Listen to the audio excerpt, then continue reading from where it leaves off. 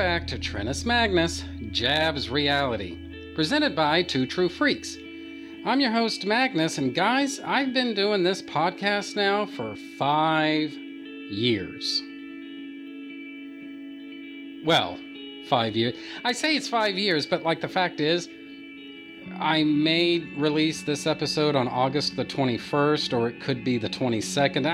To be honest with you, I haven't really completely figured that out yet. But basically, you could say it's 5 years, right?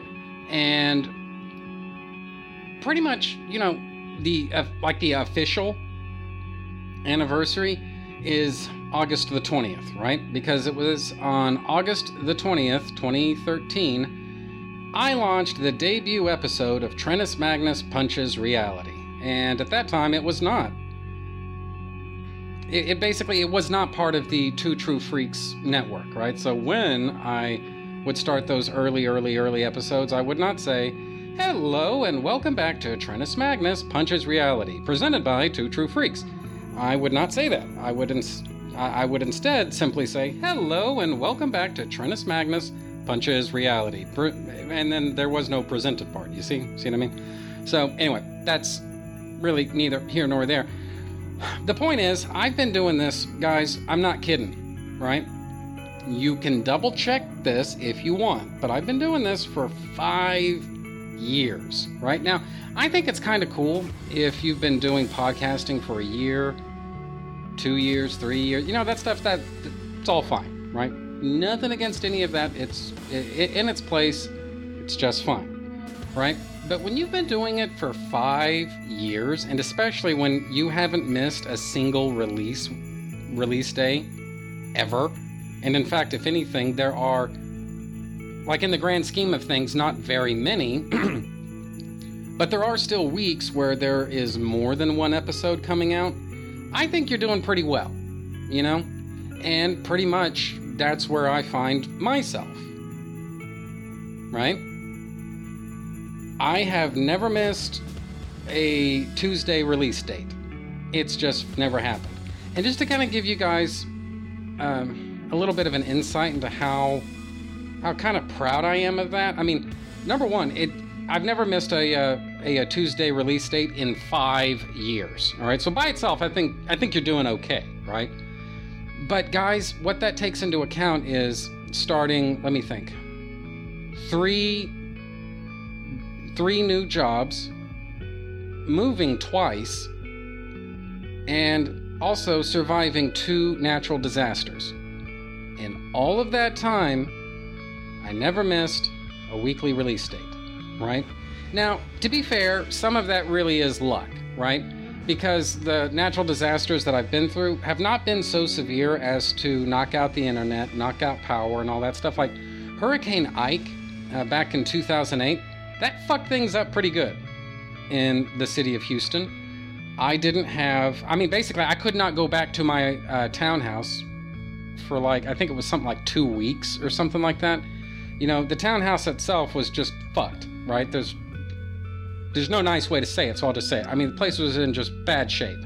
But even if it hadn't been in bad shape, there was no power, there was no internet, there were no phone lines, there was no nothing. All right, so yeah, I guess I could sleep there, but that's really about the most you could do, right? And Hurricane Harvey from 2017, almost exactly a year ago at the time that I record this, Hurricane Harvey, it did a lot of damage, but it didn't hit my local area that badly, right? It just didn't. Now, in general, it really did knock the crap out of Houston, just as a city. But my local area, all things considered, got off pretty light, I think for the entire, week that all of that bullshit was going on, I think we lost power for, and this is a cumulative thing, you understand, but I think we lost power for a whopping 5 minutes or something like that, and that was just about as bad as it ever got, So anyway, so like I'm saying, a lot of this, I'll be the first to admit, it kind of is due to luck, all right? But the fact is, it's still 5 years where conditions were perhaps not always ideal. Certainly they were far from perfect. And at times, I would say they even kind of bordered on just kind of shitty.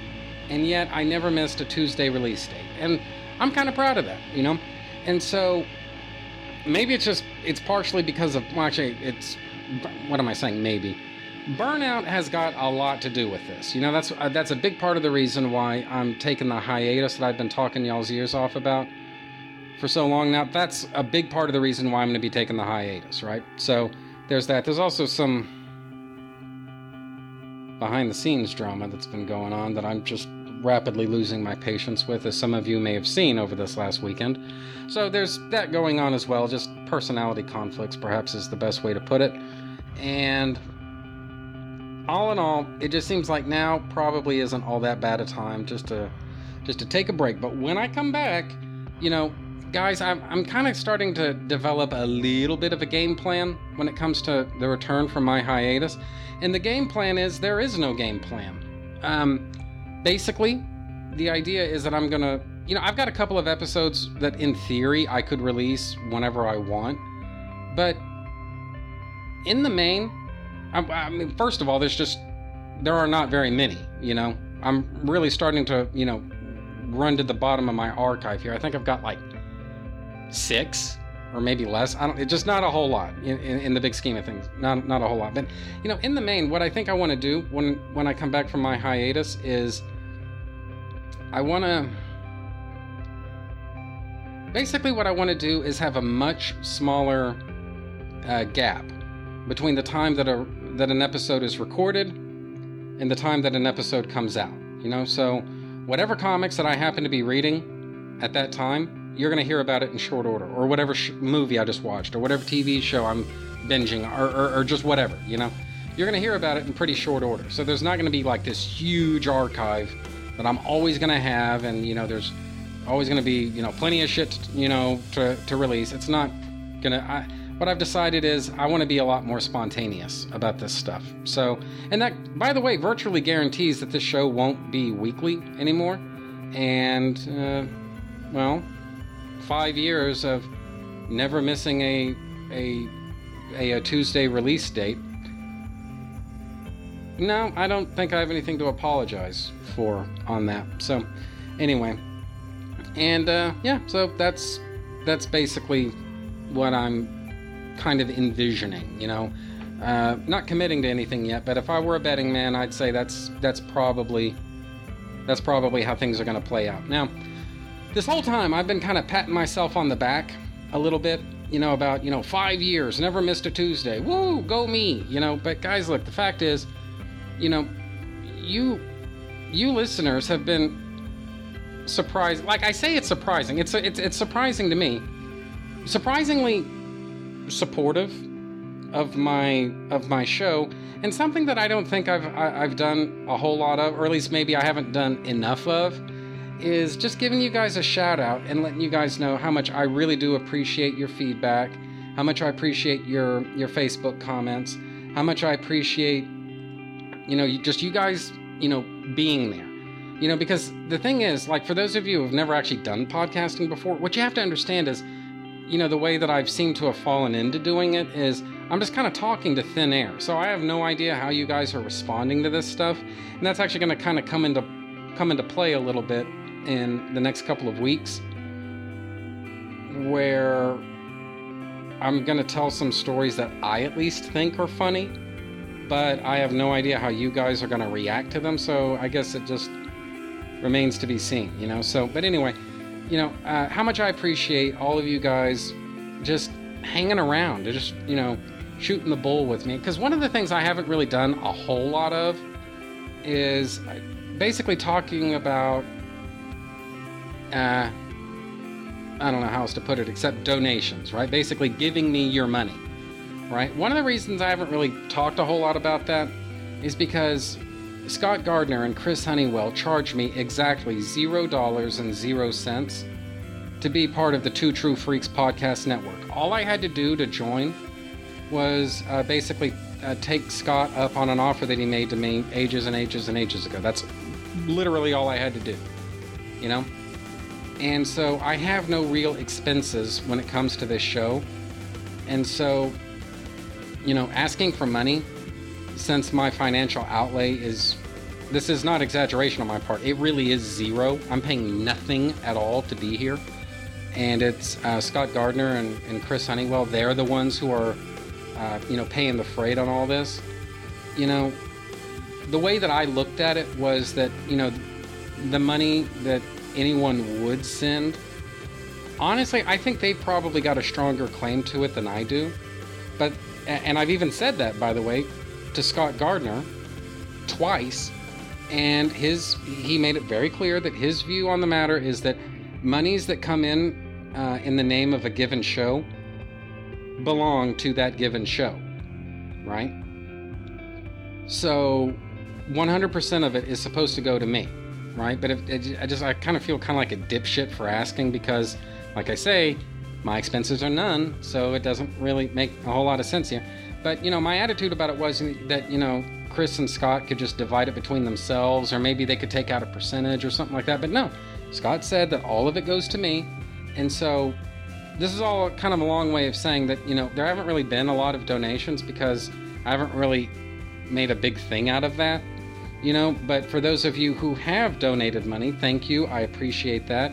But really, I just like having, Trentus Magnus Punches Reality as a Facebook page where, I can go in there and, start a discussion about something, or maybe PQ Ribber is going to post a link to his Overnightscape podcast, or just, whatever it is that's going on. I really appreciate you guys just coming along with me on this really weird ride that I've started, and it's been a lot of fun. And so, number one, I want you guys to know that I appreciate you. Number two, in the event that Scott Gardner and Chris Honeywell are listening to this episode, I want you guys to know that I appreciate you as well. Because like I say, you guys are the ones that are paying the freight on all this. You've offered me a free platform, free, F-R-E-E, totally free of charge to me anyway. I don't pay a single penny to be on your network. And, you guys you've just been really cool about it. And I want you guys to know that I certainly value this kind of client relationship that we have, but I also value the friendship that we have as well. It really does mean a lot to me. So thank you guys. I really do appreciate that. So anyway, 5 years. Woo! So anyway, now moving away from that stuff, for those of you who don't know, the mega series that I'm working my way through right now, or the sub-series, or whatever you want to call it, Batman's series finale. This is basically about the storyline, the Jeff Loeb, Jim Lee storyline, Hush. And for those of you who don't know, like I say, those episodes were recorded, I dare not exaggerate in saying, they were recorded 2 years ago. Alright? That's not me fanning my own balls or showing off or anything like that. That is totally true, and I've got the date stamps on my hard drive to prove it, right? And so that's kind of a segue into me saying that, it may seem like it's been all Batman all the time for me lately. Not really, Lately there's been a lot of Lord of the Rings, there's been a lot of Superman and stuff. And then in the last couple of weeks, I kind of fell into another sort of a Batman kick. But for those of you listening, I don't think it seems that way because of the fact that there's been a shit ton of Batman episodes lately. But, when I have more Batman stuff to say in this episode, rest assured, it's kind of advanced and sort of moved on from, the stuff that I was thinking about, like 2 years ago when I made those Hush episodes and stuff. So anyway, just something to keep in mind there. One of the things that I've been reading a lot, I've never really completely figured out, how best to describe this particular era of Batman that I've been kind of cracking out on lately. Because, Batman's publishing history, it really is kind of weird in some ways. Because you've got Gardner Fox and or Bill Finger and or Bob Kane doing the first, I would say, solid year or so on Detective Comics, from Detective Comics number 27 going up to number 38, about a year-ish or so. And I really like those early those early issues of Detective Comics. I mean, I did a show about, I think it was Detective Comics number 28 to number 37, I want to say, because there's a separate episode where I talked about Detective Comics number 27. So Detective Comics number 28 to number 37. I'm pretty sure, I'm like 99% sure I did an episode about those issues at one point, ages and ages and ages ago. And, I really dig that era.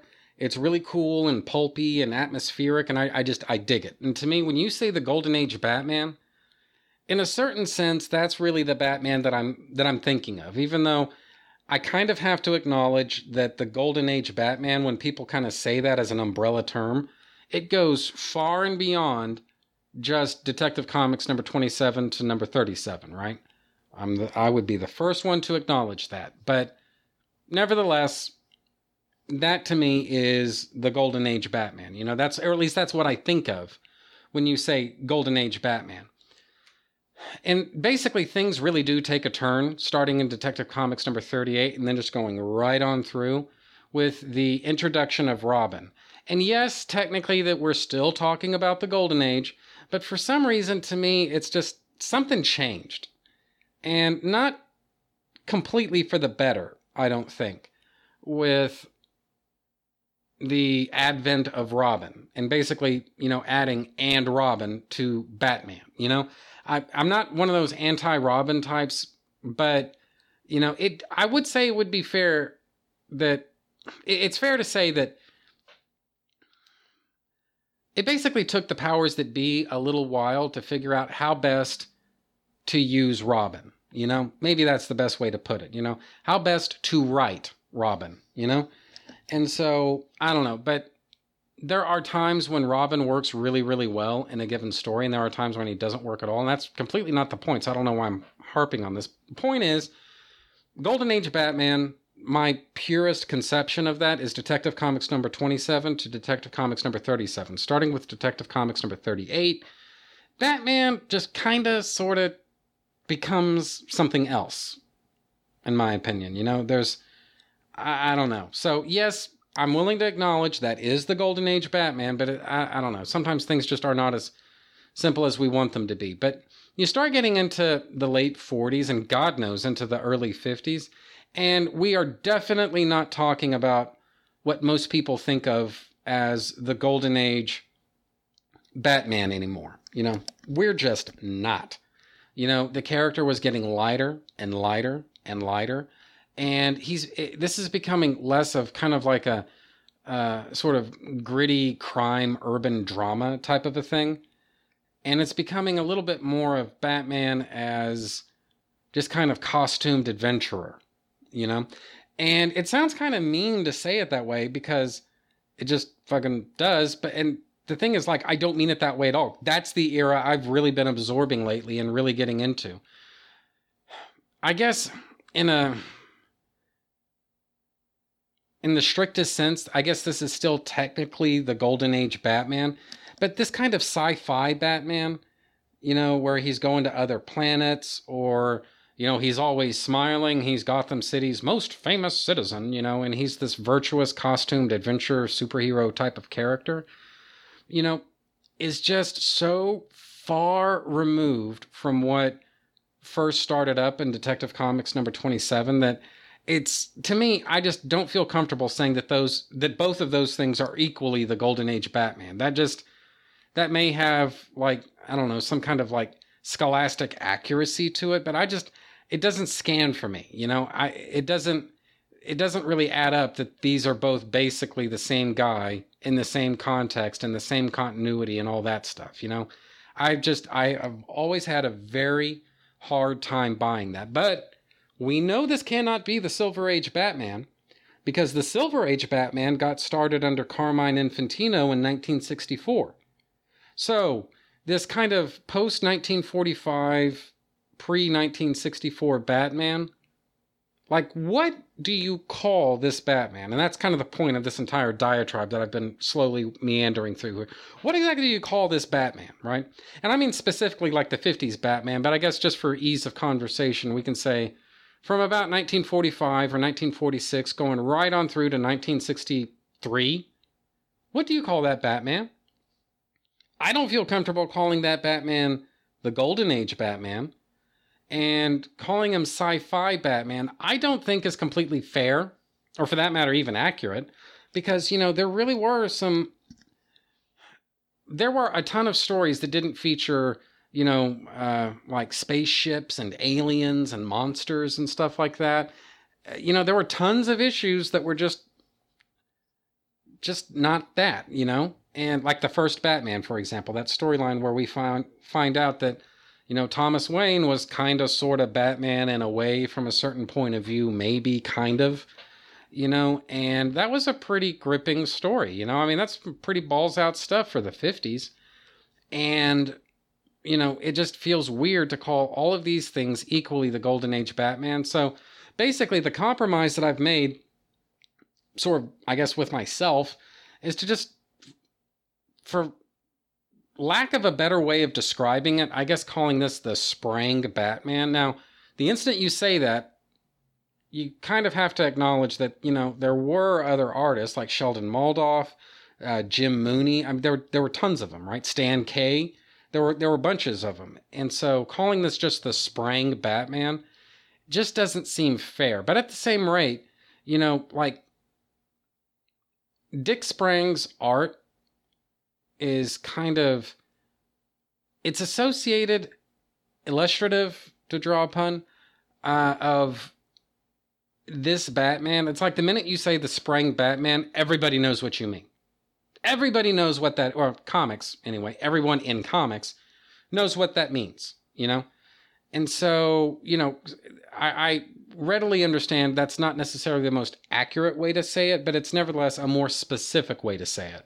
So rather than saying that kind of interstitial period between what I at least consider to be the nitty gritty of the Golden Age, which for my money lasts from 1939 to 1945, and then starting in 1964, this kind of weird period in between, like, what do you call this Batman? Simply calling him the Sprang Batman, well, I don't know. That seems to work as well as anything else. So anyway,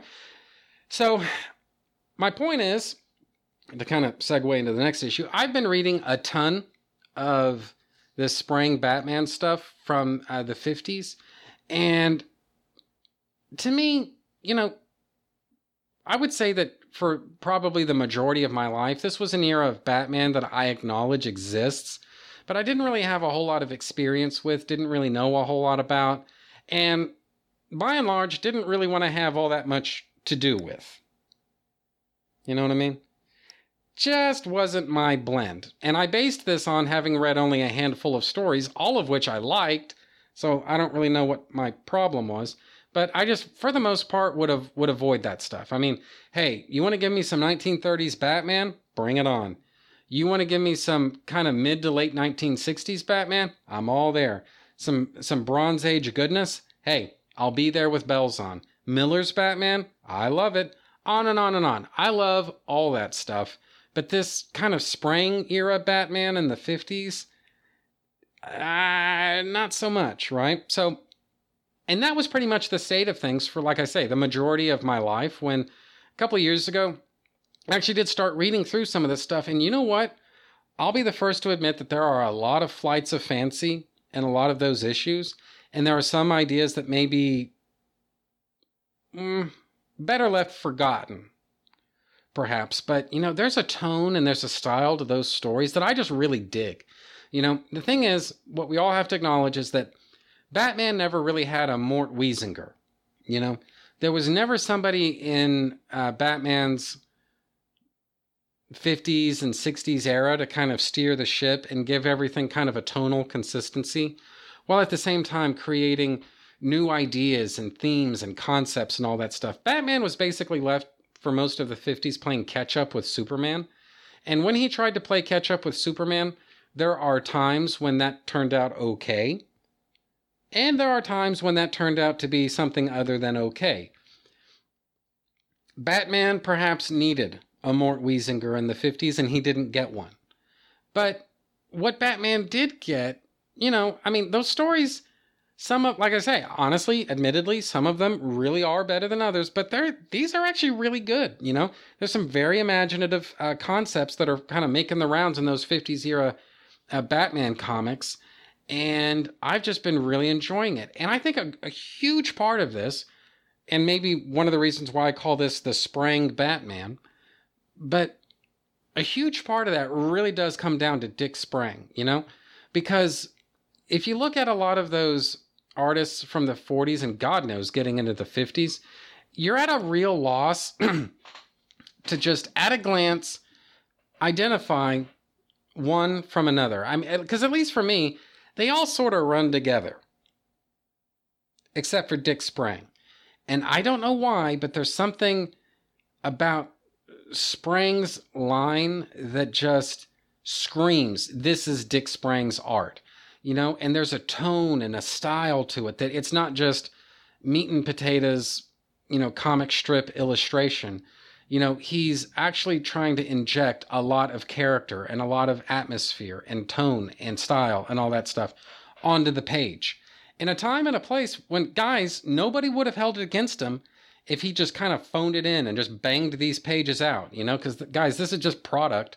No one's going to remember it next month, so don't knock yourself out. But I don't know. A lot of that stuff really does look awesome, And so, I don't know. It's just, sometimes maybe you need to be a little bit older to truly appreciate something, In this case, Dick Sprang's Batman. I'm not prepared to say that Dick Sprang is to Batman what Curt Swan is to Superman, because I just don't think that's true. I mean, because, if records be checked, Sprang did not stick around as long on Batman as Swan did on Superman, okay? I don't think anybody out there disputes that, And by the way, that's no criticism of Dick Sprang. I mean, look, he stuck around for a really long time, then he retired and he did other stuff, Hey, more power to you, man. Curt Swan, he was in it for the long haul. He was there until somebody showed him the door, And that isn't to say that Swan is good and Sprang is bad. It's just that I don't think it's a completely apt comparison. I really don't. Having said all of that, when I think of like I said a minute ago, when I think of Golden Age Batman, that kind of, I don't even know how else to put it, that sort of crooked ear type of Batman from specifically the early issues of Detective Comics with Bill Finger and Bob Kane, and just those really gritty and atmospheric, almost pulpy types of stories that they were doing. That to me is Golden Age Batman. And when I think of 1950s Batman, boys and girls, it begins and ends with Dick Sprang. And it's actually gotten to the point now, all of these Sprang issues that I've worked my way through, I'm actually starting to think that, you know what? I think I'm not quite ready to say that he's like in my top 5 favorite Batman artists, but I'm starting to think he might be in the top 10, if I were to actually, come up with a list and start, parceling out who goes where. Yeah, I could picture Sprang being somewhere in the top 10. Not the top 5, for sure, but certainly the top 10, This I do affirm. So anyway, it's just been a ton of fun. And speaking of fun, I think a huge catalyst for this reevaluation of the Sprang Batman of the 1950s that I've been enjoying lately, the real seeds of that actually go back to Batman the Brave and the Bold, the animated series, where it really did work with a little bit more of a lighthearted type of Batman. Now, guys, it needs to be said that in today's world, camp has come to mean something completely different than what it was originally intended to mean, right? And if you're interested in knowing what the original definition and intent and usage of camp is, guys, Wikipedia is your friend. Idiomatically, what it means these days is it's kind of it's sort of like a mode of performance that doesn't take itself completely seriously. It's not so over the top as to border on self-parody, but it doesn't take itself blood and guts seriously either. And I think that's a pretty apt description of The Brave and the Bold. And as it happens, that's kind of a tone and a style that in its place I actually kind of enjoy with Batman. And any kind of like modern incarnation of the 1950s Batman, I'm not saying I completely like this, but it's practically automatic that it's going to have a certain amount of self-awareness to it. Again, perhaps not self-parody. Maybe this modern idiom of the word camp is maybe the best way to put it. But there won't be very many sincere depictions of the 1950s Batman, at least for the time being.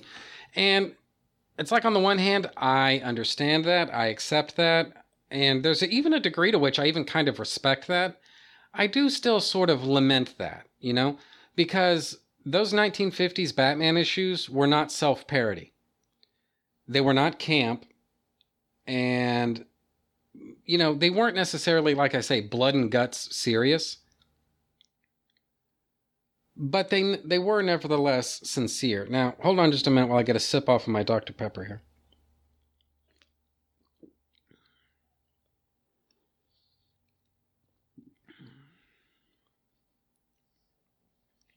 I'm also gonna get a drag off of my vaporizer.